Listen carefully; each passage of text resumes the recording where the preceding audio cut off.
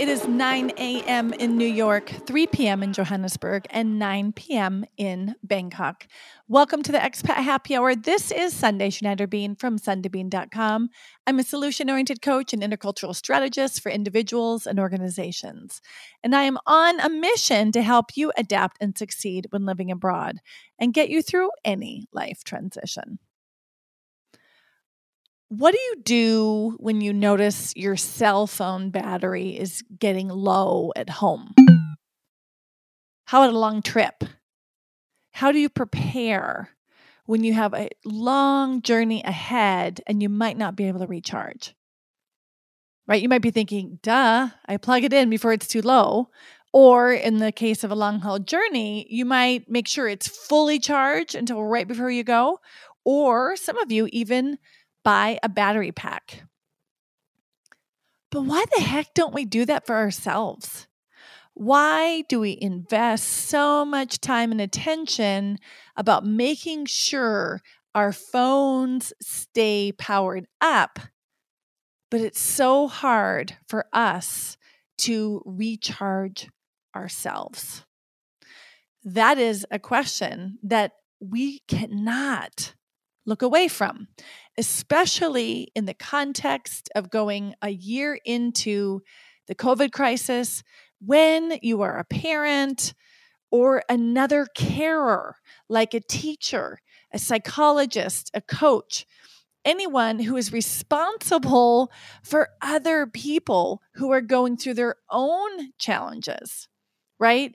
This needs attention. And that is why I have brought in an expert to support us with diving deep. Dr. Melissa Tiessen is a clinical psychologist currently working in a private practice in Ottawa, Canada. She's also worked in a range of hospitals and community-based positions. She is also part of the National Association of Psychologists and the Canadian Psychological Association. Melissa is also no stranger to expat life, as she's lived abroad, where she was involved with multiple nonprofit organizations dedicated to supporting the health and well-being of women and children. Since 2019, Melissa has partnered with her business partner, Dr. Karen Dyke, who's co-founded the website Intentional Therapist, which aims to help female mental health professionals find intentional, creative, and playful ways to incorporate self-care into their lives. So who better to help us understand how we can care for ourselves while we care for others than someone who is doing this for a living? So based on all of what I'm seeing, I thought it would be a great idea to bring in a clinical psychologist and hear from her about what we all need to know as carers. So Melissa, welcome to Expat Happy Hour. Thank you so much for having me, Sunday. Very excited to be here. So Melissa has years of experience as a qualified psychologist and has been alongside all of us in this pandemic. So Melissa, I'm really curious to hear from you. Are you also seeing what I'm seeing, that the people that are in caring positions, whether it's coaching or psychology or teaching or even just parenting, are feeling fatigue from everything, yet putting themselves under pressure to have to do it perfectly because they're in some sort of lead care role? Absolutely, Sunday. I think obviously a huge challenge through all of this is that even as a professional, quotes, carer, whether, like you said, a psychologist, a coach, even a physician, as well as just as a parent, nobody has had any sort of formal training in how to manage life during a pandemic. And so it has been an incredibly challenging time in a lot of ways to be navigating all of the uncertainty and just adaptations that have been required throughout this basically year now of the COVID-19 pandemic. And so I think there is a real challenge and potentially risk for someone who is in a professional caregiving role to put some extra pressure on themselves. to think, oh, well, yes, I'm in this role, so I should have it all together. I should know how to handle this, should. When again, of course, we're all human as well. And so we're going to be facing a lot of these same challenges. So it's just so incredibly important always as a professional carer to be taking good care of ourselves. But I think something that the pandemic has really highlighted is that it's more important than it's ever been to be taking good care of ourselves. Well, and it's right. And I think about I was like hunkering down for 12 weeks, right? So naive. I'm like, oh, it's like 3 months in China. So I mean, 3 months here and then we're all good. We're back to normal. And now I'm like, oh, I'm looking at my photos on my phone of like, oh yeah, a year ago I was in Qatar. Oh, and then I had to come back a day early because of this and that. And so no one was prepared, as you said. So here's the thing. This is, this idea of taking care of yourself. Everybody knows the metaphor of put your oxygen mask on first, before you can help other people. We know this, right? But actually doing it is another thing. And like you said, we've never been in this time before. So our old strategies that worked might be reaching their limits. So, what ideas do you have for people out there who are listening who feel like, you know what, I've tried all the strategies I know. What else you got? Like, what do you think? Where do we start? Sunday, I think we start with really being clear about how are we defining self-care, taking care of ourselves, because I think sometimes it's really easy to fall into some stereotypical notions of that.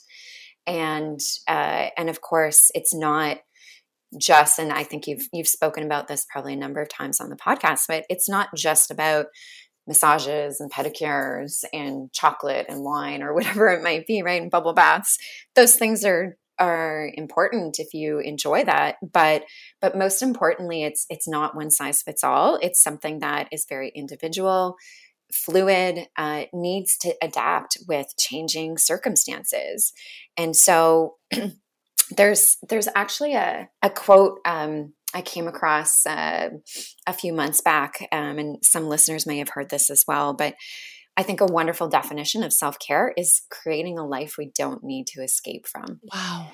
Yeah, it's pretty powerful when you hear it that way, right? And so of course, the pandemic for a lot of us has kind of been a life, or at the very least, a situation, a time period that we would really like to escape from and don't necessarily have these normal means of escape or rest or rejuvenation.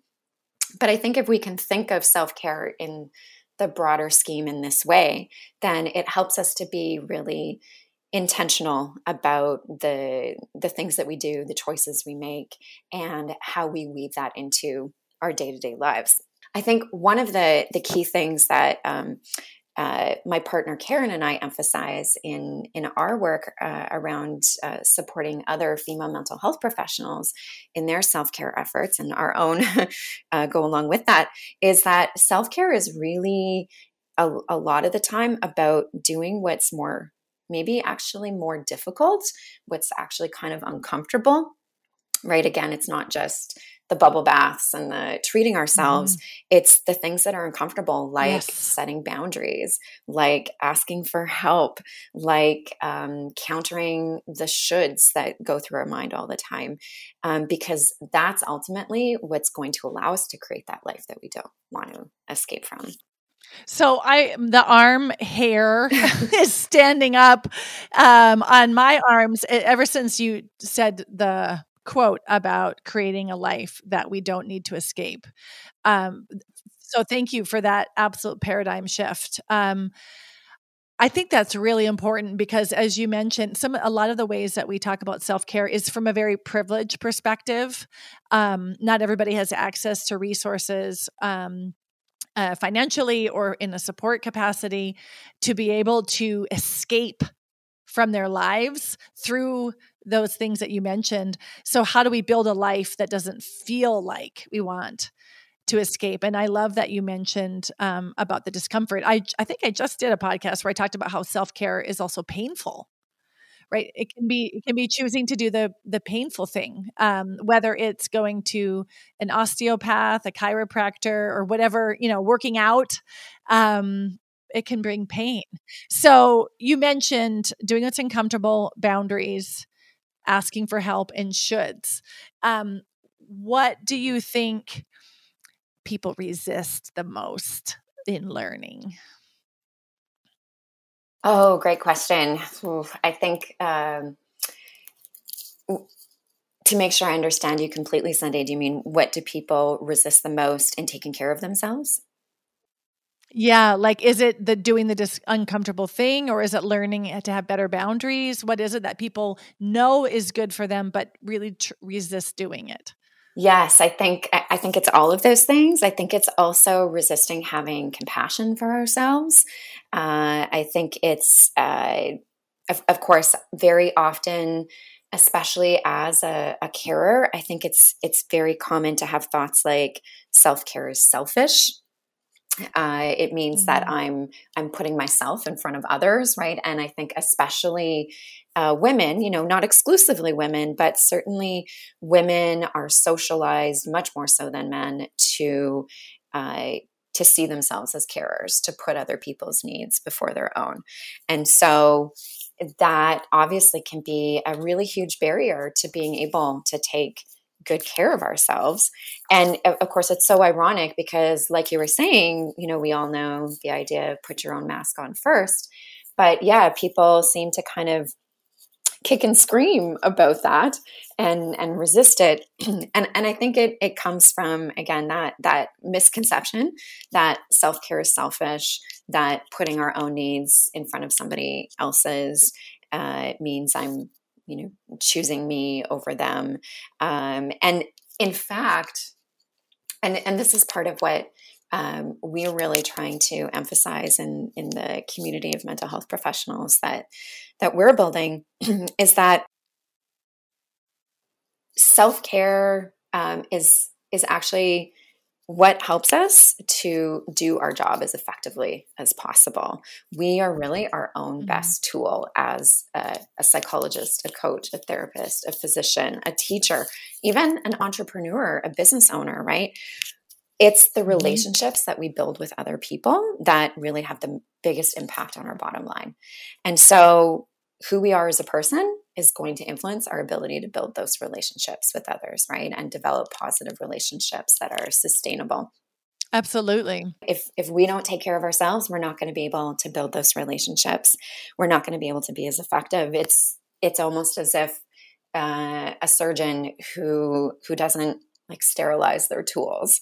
So they can still show up and do their job, but they're not going to be able to do it nearly as well. And there's probably actually a lot of harm that's going to come from that.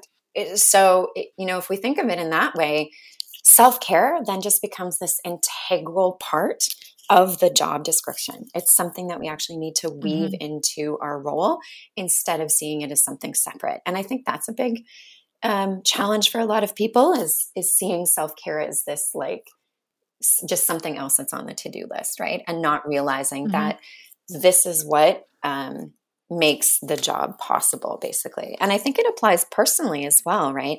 Who we are determines how we show up for the people we're caring for, even if we're not directly getting paid for that, right? Whether it's children or elderly parents or an ill sibling, just being the best kind of us that we can be in relationship with that other person that we're caring for, then again goes back to just creating our lives in this way that doesn't feel like we need to escape from them. And that also we aren't constantly feeling like we are in resistance to something. Right. I need to back up there. Like what you just said about that self-care is not separate from your role. It took me probably, I don't know, 5 years to figure that out as an entrepreneur. And I would work hard and then try to fit in self-care outside of my working hours, right? But the self-care I was trying to do was actually just trying to do damage control for the intense day I had, right? And I think what it took me to shift that is I call myself, I'm really proud of this now, so I'm like telling everybody. I used to call myself a recovering perfectionist. Now I call myself a perfectionist in remission. Like I'm not a perfectionist anymore.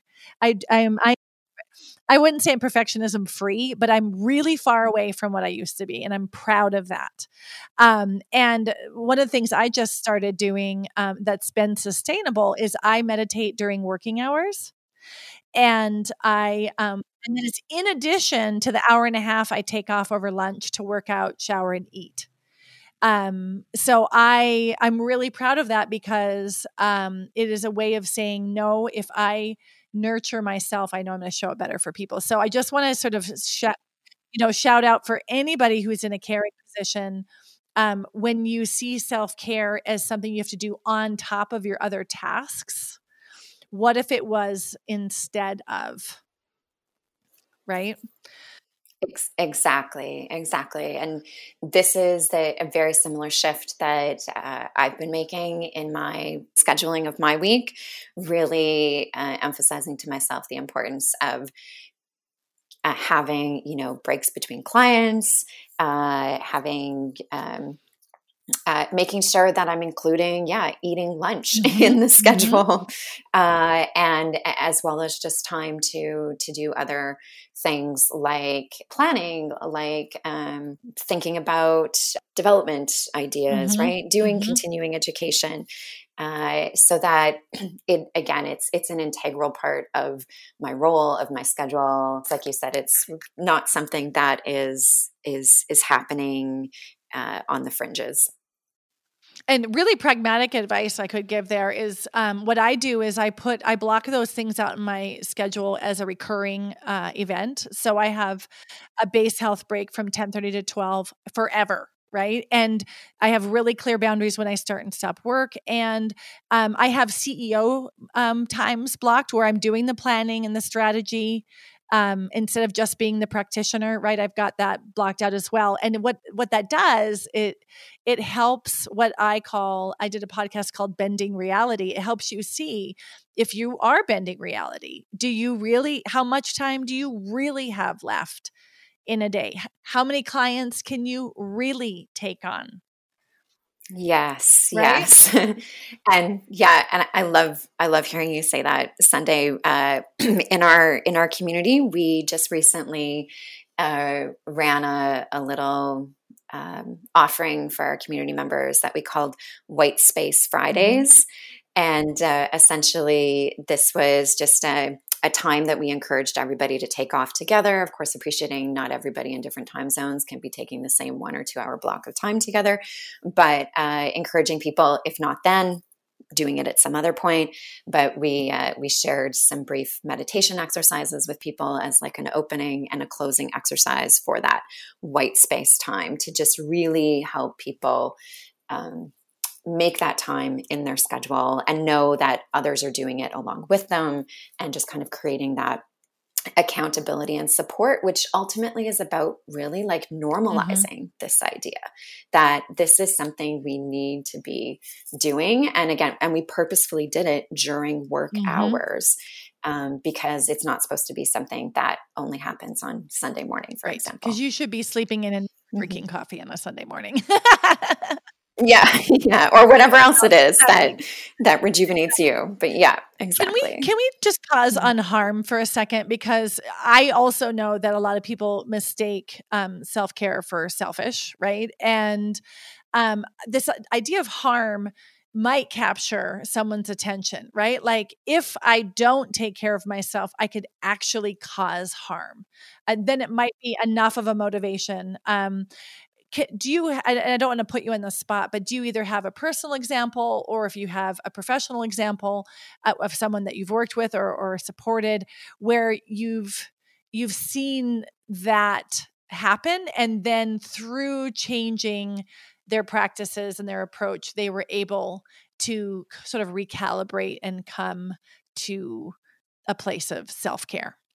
Yeah, that's a great question, Sunday. So I certainly know of some general examples of other psychologists who, I mean, this is the reason we have ethical principles, right? Because when people aren't taking good care of themselves, that is when the slippery slope to boundary violations or, other kinds of ethical missteps occur. So, I mean, that's the extreme version of that for sure. And sadly, I do know of some examples where that's happened. But I think on a less extreme scale, it's even just, it's even just things like I have a colleague who often jokingly talks about. I just need to make it through this week, and then everything's going to be okay, right? And then, of course, that's what she says every week. And yeah, right. And then before you know it, months or even years have gone by, and nothing is changing. And so we were actually speaking recently about how she really started to take that to heart and realize that, okay, this actually means that I need to be doing things differently. I don't actually need to wear burnout or risk of burnout as like a badge of honor. Right. This is not actually a good thing for me to be so busy, to be working 50, 60 hours a week, to not be seeing my my children regularly, right?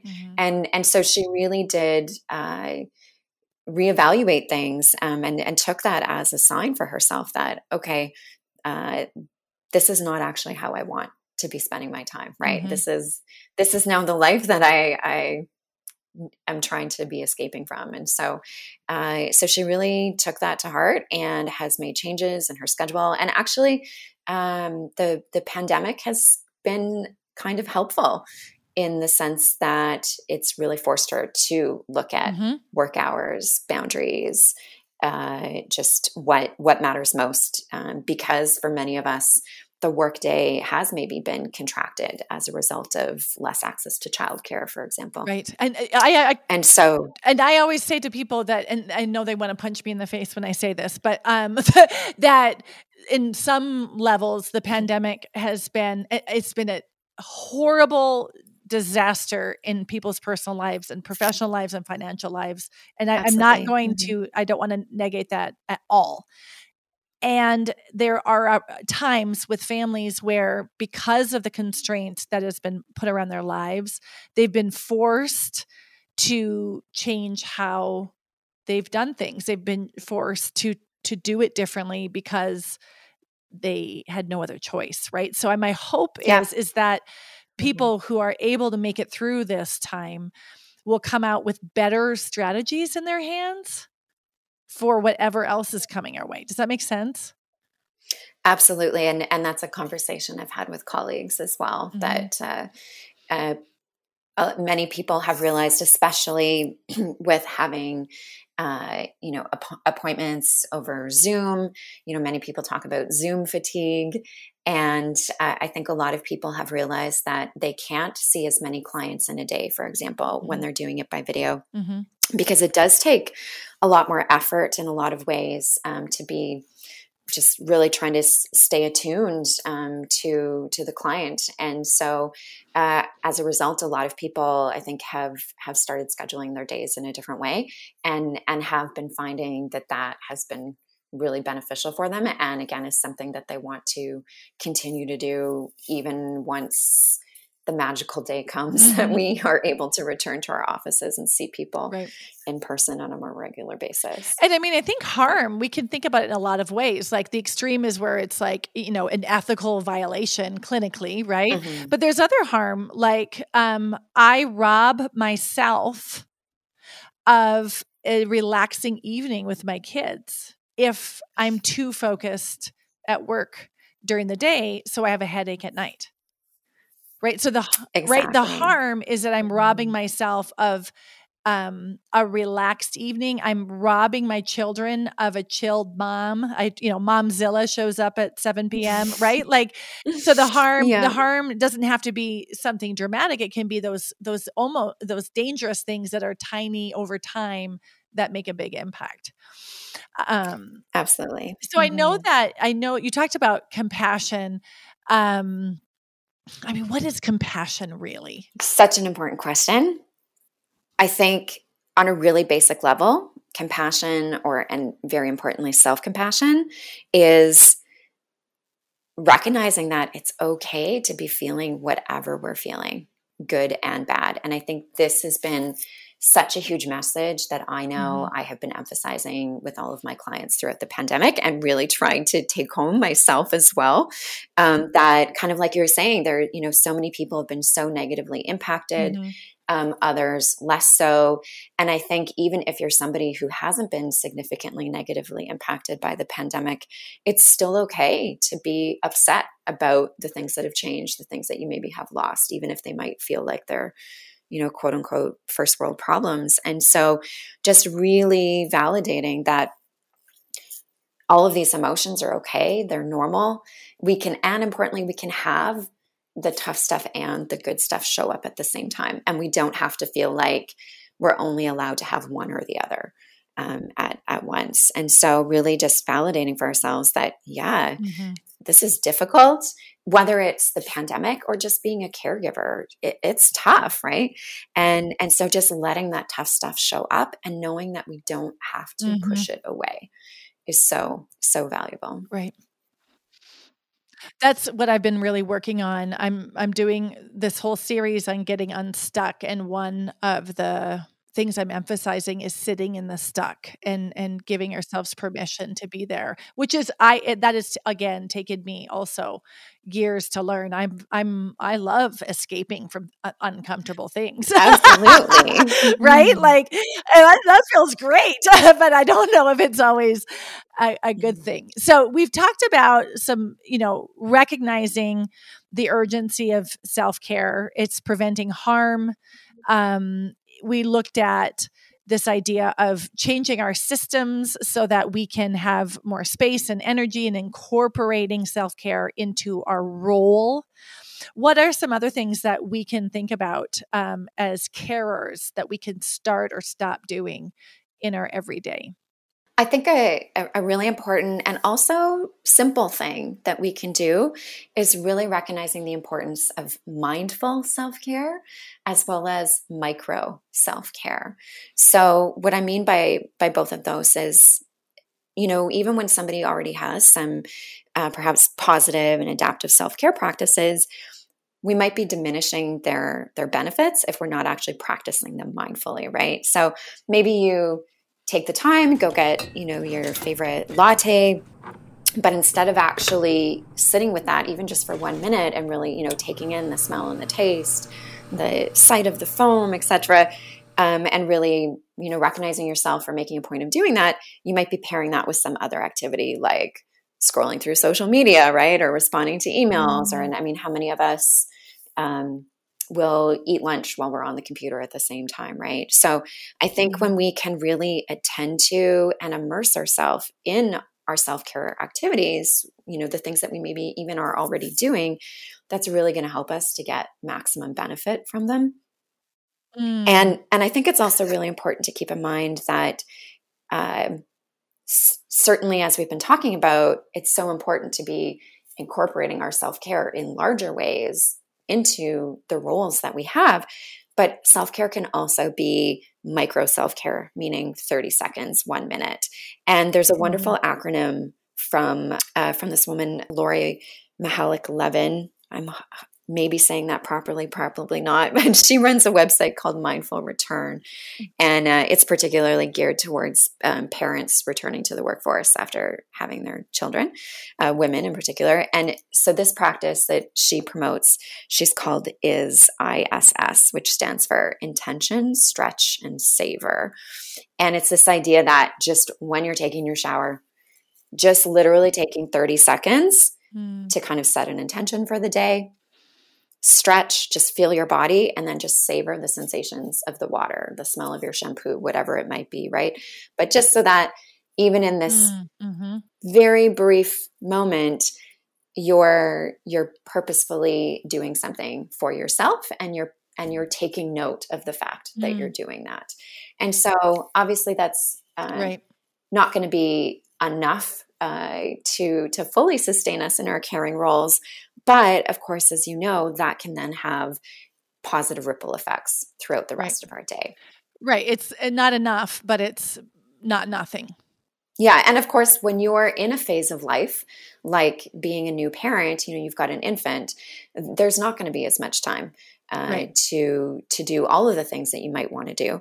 So I think it's just so important to remember that regardless of the phase that we might be in, there's still opportunities to be Right. taking care of ourselves, and that we need to make a point of doing those things intentionally.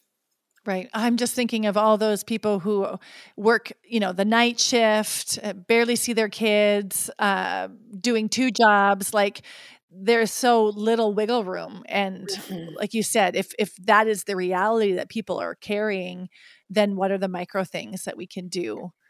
Even like you said, if you're showering, just be present in that and let that be a nurturing experience. That's Yeah. wonderful. And to go back to your comment earlier, Sunday, about sitting with the discomfort, I think that's a really important additional way of thinking about self-care in terms of, whether it's asking for help or saying no when you're requested to do something. And I'm sure you're aware that Brene Brown talks about this a lot, and something she really emphasizes is choosing discomfort over resentment. Because I think especially when you're in a caregiving role, whether again of taking care of elderly parents or taking care of young children, resentment can so easily build up when somebody feels like everything is on their shoulders, right? Right. And so if we can get a little bit more used to doing the things that aren't so comfortable, like saying no or asking other people for help, yes, that's going to be uncomfortable, but discomfort is temporary, whereas resentment is going to be so much longer lasting. Wow. And of You've course, really resentment, not going to be so helpful for our self-care and well-being either. right. Right. And it's like, I always say that resentment is poison for your relationships. Yeah. Yeah. So you've given us a lot to think about, Melissa. I'm thinking about just the paradigm shift on what self-care is, right? That's ultimately when we've reached a life that we don't want to escape, emphasizing how really high quality self-care includes doing uncomfortable things and saying no, and allowing ourselves to be in a place where we ask for help and get our needs met. So thank you so much for that fresh perspective. Where can people find you if they want to learn more about the work that you're doing? Yeah, so myself and my business partner, Karen, have a website called intentionaltherapist.ca. We're out of Canada. And we have a newsletter, of course, that we would share with all of our community members. So our focus specifically is female mental health professionals. And our mission really is to help support female mental health professionals, ourselves included, in engaging in more intentional and playful and creative self-care. And really, hopefully, achieving this kind of paradigm shift that this is just a part of the role and something that that we all prioritize without guilt.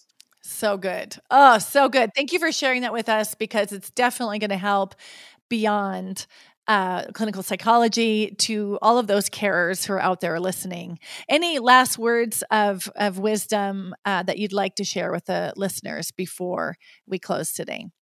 I think I'll just add that idea of the importance of creativity and play as well, because when we're engaged in an activity like play, whether it's with kids or on our own, of course, as adults, it's becomes a lot more challenging to play or be playful. And it's really a shame, because there's so many benefits to play and creativity. And in fact, it's actually a huge part of what makes us human, particularly when we're creating things, using our hands. And so I think the more that we can incorporate creative, playful activities and strategies into our self-care, the even more we're going to get out of that. All right. Thank you so much, Melissa. It's been a pleasure having you here today on Expat Happy Hour. Thank you so much, Sunday. This will be one of those interviews that sticks with me. The definition of self-care is living a life you don't want to escape from. I love how closely aligned Melissa and I are on self-care, around that it often means getting uncomfortable. Sometimes self-care is even painful. If you've ever been to the chiropractor, you know what I'm talking about. It requires excellent boundaries, hard conversations, and saying no. That is real self-care. And I know that it isn't as much fun as thinking you can just take a bubble bath, but without any of the above, that brief escape, that soak will be erased. This episode is shared with love for all of those of you who are listening, who are serving others. You could be a parent, a teacher, a psychologist, a coach, or even an entrepreneur. We have a lot on the line. And it's even more imperative that we do the right kind of self-care so we can continue to care for others.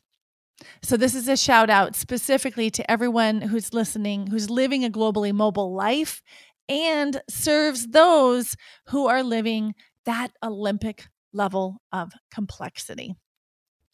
And the last thing I want to say about that is if you're listening to this episode in the third week of March, today is a big day because I am opening the doors to apply for the next round of Expat Coach Coalition. Carers for the expat community.